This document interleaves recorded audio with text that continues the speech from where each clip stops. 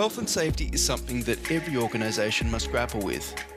But when you consider the many types of situations that workers might find themselves in, organisations must have a comprehensive health and safety solution. Today, we'll examine vehicle-based safety and lone worker safety, two areas that are vitally important but might not necessarily be on an organisation's radar. You're listening to Smartrak Conversations.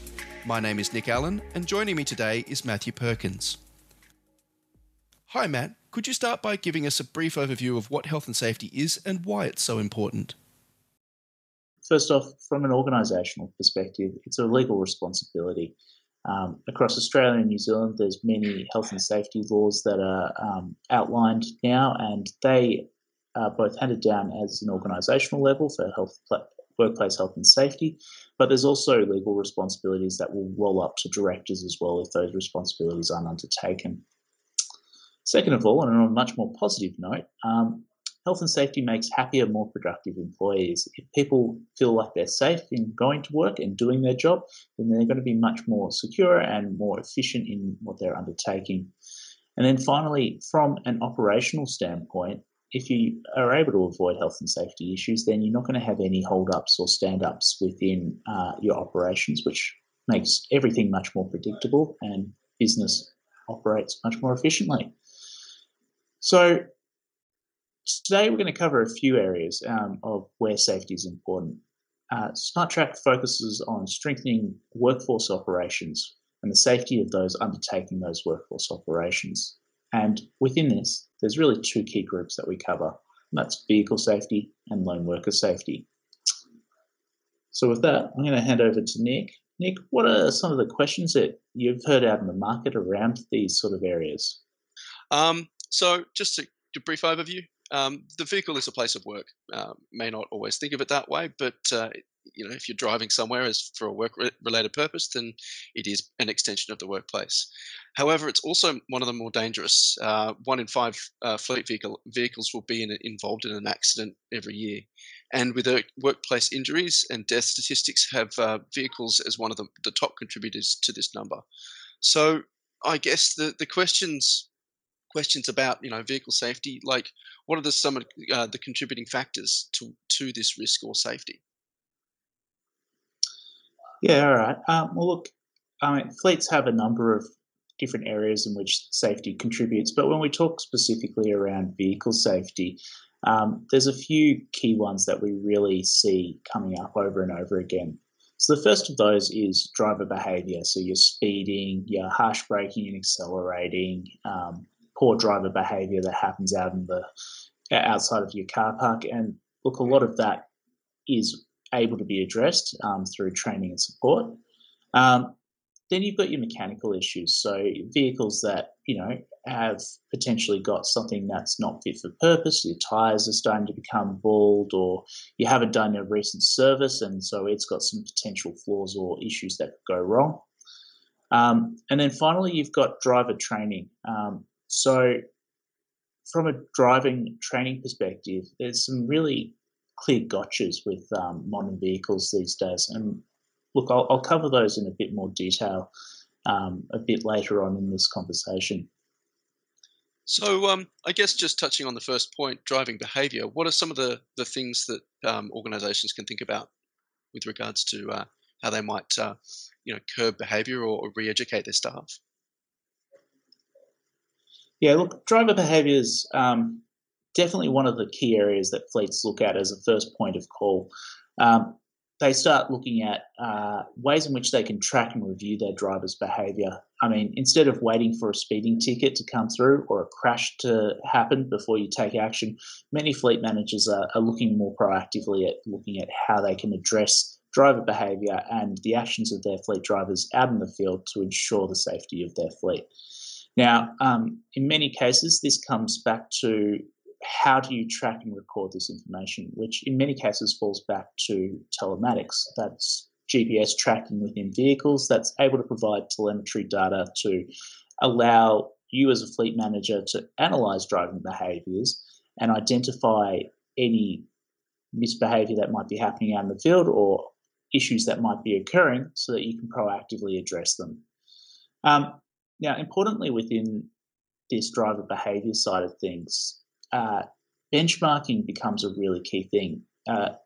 There's two ways that we tend to see fleet managers approach driver behaviour. The first is a bit of a carrot approach where you reward positive driver behaviour, and the other is the stick where you're punishing people based off any negative behaviours. When we talk about driver behaviour and benchmarking them in particular, it's really important to take a holistic view of your fleet. It's important to recognise that many fleet drivers are trying to do the right thing, and in many instances, you don't want to be punishing people on a one-off event because, first off, data's never 100% of the picture. There could be reasons why someone might have sped 5K over the limit on the freeway that potentially were overtaking, or they missed a speed sign and they went 100 metres past the first speed sign where it's dropped 20k an hour and has been speeding for that period. Or potentially the base data on a map isn't 100% accurate because sometimes things like school zones come up and you'll have it as a 40 kilometre an hour zone for part of the day and a 60 kilometre an hour zone for the remainder of the day. And so sometimes these things need to be taken in context. So you're suggesting that fleet managers shouldn't throw the book at their staff at the first instance, but maybe take a more, wider approach to these sorts of things. Look, I think it's a really important thing to be pragmatic about how you measure and punish your drivers. Potentially there is case to throw the book at someone if they're, going 60, 80k over the limit. If someone's going 200k an hour along the freeway, then you've probably got reason to pull them up and talk to them straight away. But if it's a 5 kilometre over the limit here or there, then it's probably worthwhile looking at how often that happens overall across your fleet before you start bashing on any driver that does it, because these things do happen, and it's, as we all know, I've ever really known has had a speeding fine. It'd be very hard to ensure that it's never going to happen, but what you can do is ensure that the trends across your fleet are moving in a positive direction and ensuring that based off those trends, they're moving in a more safe direction and ensuring the safety of your fleet. We've seen some really great ways in which fleets have been enabling improved driver behaviour, and one of the best ones that I've seen is through the use of gamification. Gamification's a really interesting little topic, and I won't go into the mechanics of it, but essentially what you're looking at doing is recording and tracking certain measures of driver behaviour and scoring them against each other. And ideally, in a case of gamification, you're making these scores public to a degree. And what it allows is a level of healthy competition where people are able to outperform one another. It highlights those that may be underperforming or behind the eight ball and provides some self-directed learning or improvements because they don't ever want to be at the bottom. And rather than just looking at it from the stick approach, you can also look at it from the carrot approach within gamification and reward those that are high-end drivers within your fleets. So maybe they get the newer vehicles if you've got vehicle allocations, or potentially you're doing something a little special for those that win on a monthly basis to ensure continual attainment of that. So something like a gift voucher for the safest driver in your fleet, or even just buying them a lunch. Fair enough. All right. So moving on from driver behaviour to mechanical issues, what are some of the things that fleet managers can do to ensure that their vehicles are kept up to scratch?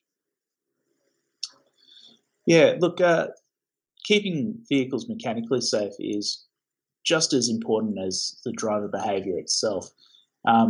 There's nothing worse than having a vehicle break down in the middle of the freeway, and it's far worse if it was something of an issue that would cause an accident. Now, we're all liable to leaving things to get to the end of their maintenance period before you go and address them. So really what you want to do is look at how you can proactively manage those mechanical issues. You want to have a look at ensuring that vehicles are fit for purpose and ensuring that they're regularly maintained. There's also the need to address regular operating conditions of vehicles. So things as simple as wear and tear on tyres and ensuring that you're checking the tyre pressure, that they've got regular checkups on the level of tread in your vehicles to ensure that they're all legal. There are really simple ways to achieve that. What are some of the things that organisations can do to educate their drivers? Okay, so look, it's all well and good to hand over the keys to a staff member, but how do you know if they're licensed to operate a vehicle or even licensed in the first place? Now, we'll assume that most fleets have a policy or a process of checking that off, at least at a basic level, to ensure that their drivers have a license. But skipping past if they are licensed or not, um, so many modern vehicles these days have additional safety features and driving assists that, for someone who mightn't have ever experienced them before, it can be a real hurdle to overcome. So I can remember the first time I drove a vehicle with lane keep assist, and while I was turning off a freeway, it forced me back onto the freeway lane.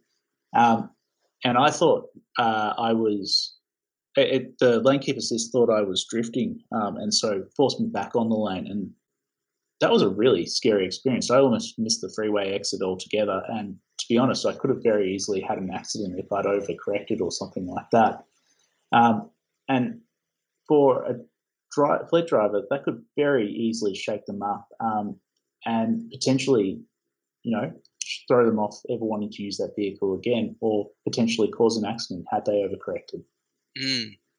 Look, that's fair enough, and new technology comes out all the time, so it's always good to keep your staff and your fleet drivers up to date on what could potentially be in new cars as they're rotated in and out.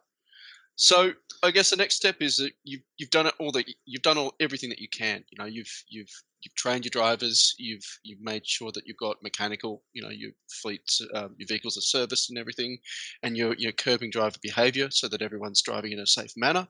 But you have an accident. So what happens next?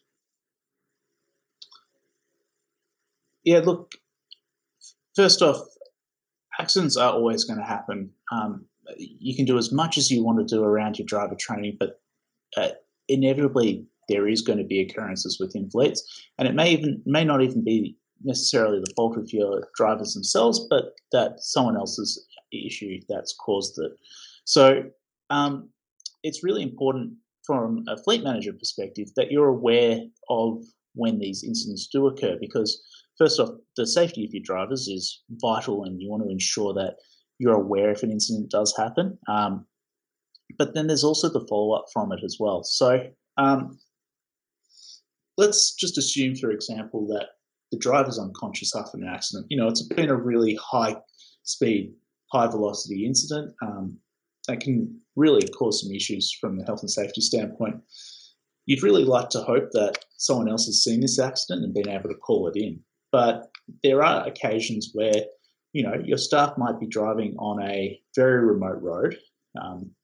It could be somewhere where it's not regularly traversed by other traffic, and that accident mightn't be detected for a period of time. Now, hopefully, all fleets would have some sort of policy for checking in when staff have or haven't returned from their shift, and you'd be able to detect it at that point at the very least. But it could be hours, possibly even a full day before that's detected. And then you've got to retrace where they were and find that accident itself.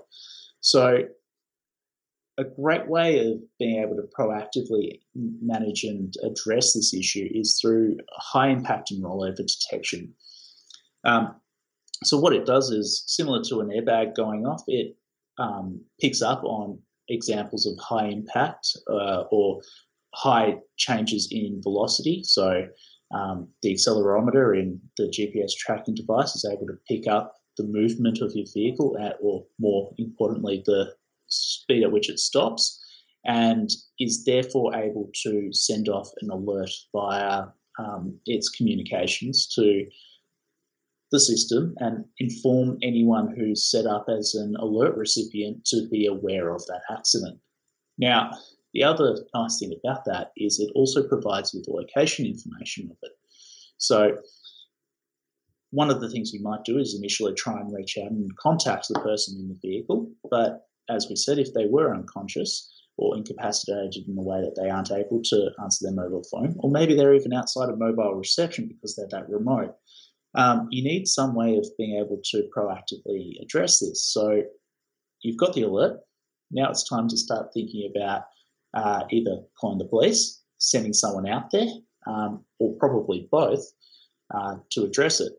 Now, there is one other type of warning, and that's with a manual duress button within your vehicle.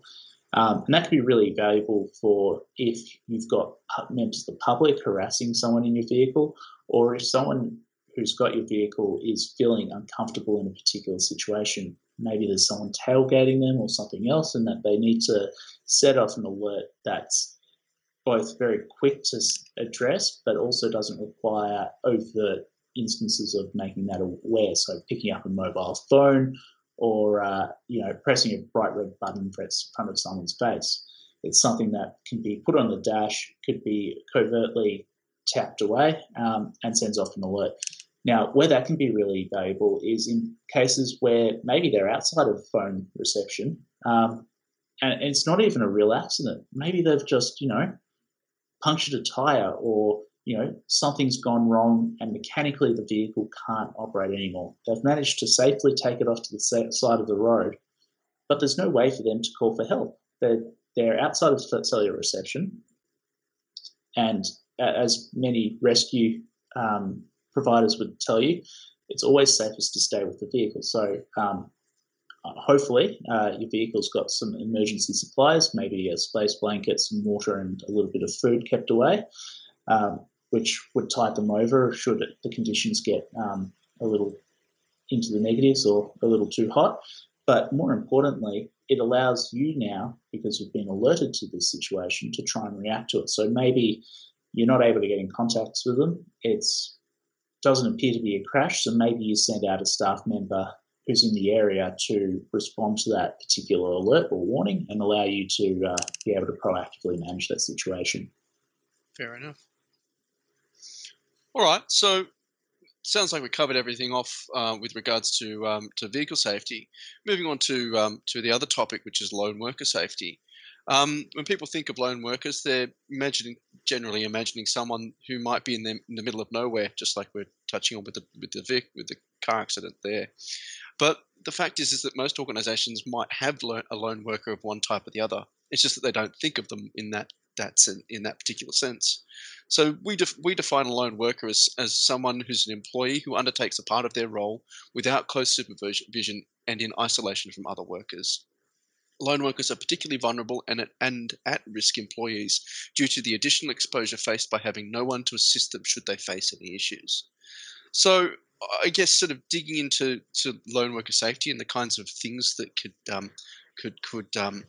face lone workers. Maybe we can start by maybe ticking a list and sort of talking about the types of lone workers that might be out there. Yeah, cool. So look, first off, lone workers are pretty quickly become anyone that's outside, who's working outside of your office. It's people who are mobile, who are part of your workforce, and potentially either working alone or out in an area where they're going to be at risk. So we commonly see examples of this with things like office workers who might be going to other parts of the campus or building. Maybe they're working in a section of the building where they need to check out a manufacturing section of your building, or they're doing maintenance work in an area that's isolated, maybe in a basement where they don't get mobile reception. Other common scenarios we see are things like healthcare workers and social workers who are potentially going out to their actual customers or clients' homes and potentially have to not necessarily have to address their customer or client directly, but possibly a family member who's causing some concerns. We see a lot of authorised officers for government organisations, so councils who potentially have utilities who often have meter readers going out to check gas mains and electricity lanes and potentially needing access into private property or access at least to those meters, which might be behind gates that may or may not need to be there. You might also have things like security guards who are patrolling school campuses, or parking inspectors who are going around suburbs putting fines on vehicles, who we can all quickly understand would potentially receive the wrath of anyone that's getting that ticket. Yeah, doing a job, but yeah, people don't necessarily like the outcome. So Absolutely. I mean, Nick, from your perspective, I'm sure you've seen examples where you've seen some people enraged against those individuals just going about their jobs.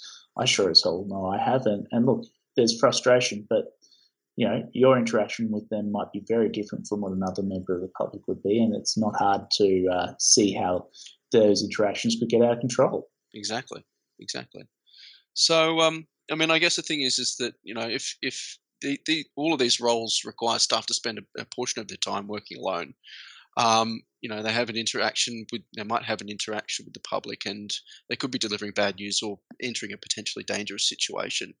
So I guess, so just sort of having touched on the different types of lone workers, what are some of the issues that they might face? Yeah. So look, firstly, they could have an accident. They could fall over, trip down some stairs, trip over a raised tree root as they're walking through a forest if they're a forest worker. Maybe they've fallen off a ladder. There's all sorts of things that can happen in a workplace. So, secondly, they might find themselves in dangerous situations, as we've just talked about. Things like caseworkers checking on victims of domestic violence. You might have aggressive pets as you're going and checking meters and going through fences. You might have environmental dangers. So, maybe there's some flooding or a fire or open electricity. I mean, I know we've seen from our customers examples where we've had water providers working in areas or reopening areas that have been affected by bushfires, and needing to know where those locations are to ensure that they can either steer their staff away or ensure that they've got appropriate support when entering those regions. And finally, just exposure to the elements. We work in a country or countries where temperatures can vary from anywhere in the negatives all the way up to stinking hot 45, 50 degrees on a day-to-day basis. Now, if you're in a location like that and you were to have a breakdown or get stuck or injure yourself in those locations, or have an environmental hazard like a snake bite, then those elements can be just as dangerous as the situation itself. And then finally, you've got those unpredictable encounters with the public. So, maybe you're a council worker driving a council-marked vehicle and you've got a member of the public tailgating you or driving erratically or aggressively around you because they don't particularly like the council. Maybe you're a parking inspector handing out that fine to a person who's running 2 minutes late to their car, who just gets absolutely off their head with rage because They've had a bad day, and they've this had is a just bad the day. straw that broke the camel's back. And I mean, the very final one within that is, talk about having a bad day. What if you're a security guard on somewhere like a university campus and you're seeing a break-in happening and you now need to action it? Now, it's all well and good to witness and raise the alarm, but you've probably also got to do something proactively to address that situation as a security guard. So there's all sorts of reasons and ways in which lone workers could face issues. Mm. All right, so we've sort of covered the kinds of things that could potentially, a situation that a lone worker might face. So, what are the types of alerts? What are the sort of things that I guess the ways in which that you could send an alert that you might be in duress?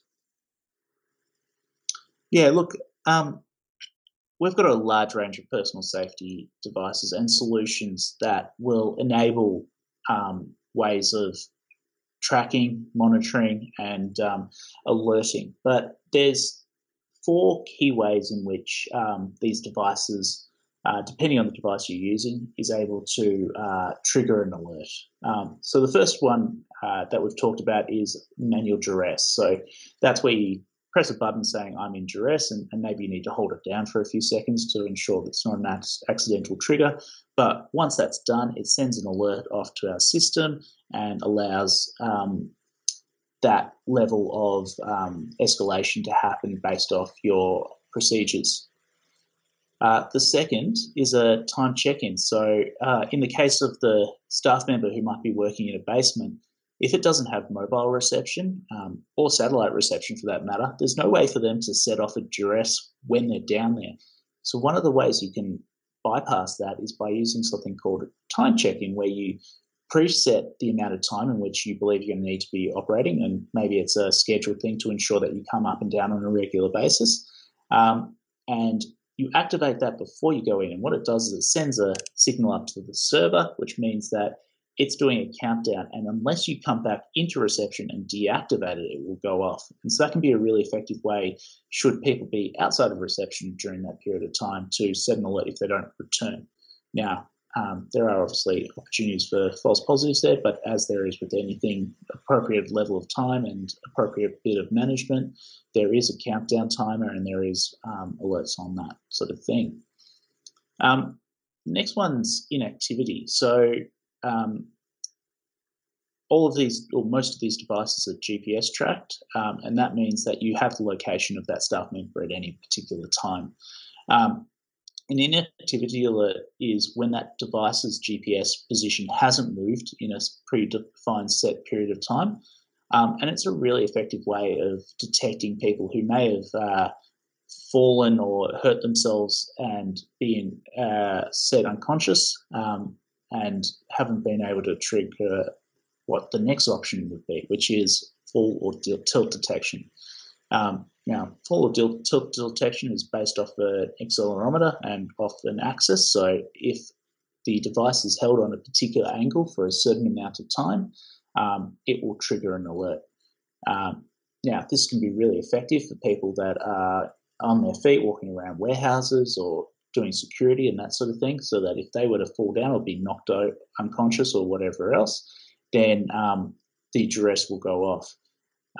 The issue is obviously it needs to hit that certain angle of threshold. So often devices that have fall and tilt detection will also have inactivity detection, so that if they haven't hit that angle, that where it's going to trigger off of fall detection, then the inactivity detection will come into play as a backup. Yeah, right. So they're kind of covering, all the possible scenarios depending on, what might potentially happen. Yeah, and look, no system's foolproof. Best practice would always be to have staff members working in a two-up manner, as far as the control measures and around health and safety would align. And there's a number of other ways in which you would also want to address the health and safety of your staff, because devices alone are not a health and safety policy. They're a tool in enabling that health and safety policy. But they're a great fail-safe and a great set of tools to ensure that you've got a way of communicating these situations and also locating that staff member. Fantastic. And the types of connectivity, like obviously, some of these devices are going to work off certain communications tech. So, what are the different options that you can see?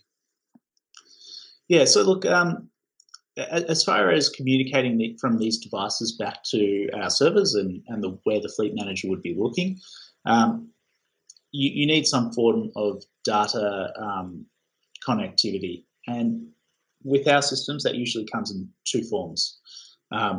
The first is cellular connectivity, so your usual mobile phone network. So essentially, if your mobile phone is able to operate in an area, then our devices will likely be able to send a signal in those areas as well.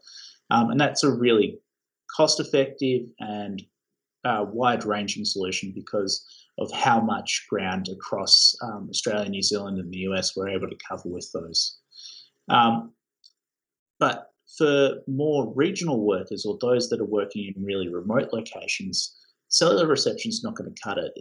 They will be operating in those areas, and whilst the GPS will still keep recording and will keep that data on the device until they come back into reception. If they have a duress event while they're outside of reception, then that event's not going to be triggered. So what you really need is an alternative way of communicating back to those servers.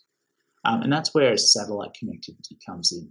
So satellite connectivity works off, in many cases, the Iridium network, and uses those satellites to bounce the signal up to the satellites and then back down to our servers where we're able to get that communication. Now, the benefits of satellite communication is that it is far more wide-reaching as far as where you can get it around the world, and means that even in the depths of, say, the Simpson Desert, you're still going to be able to get mobile reception.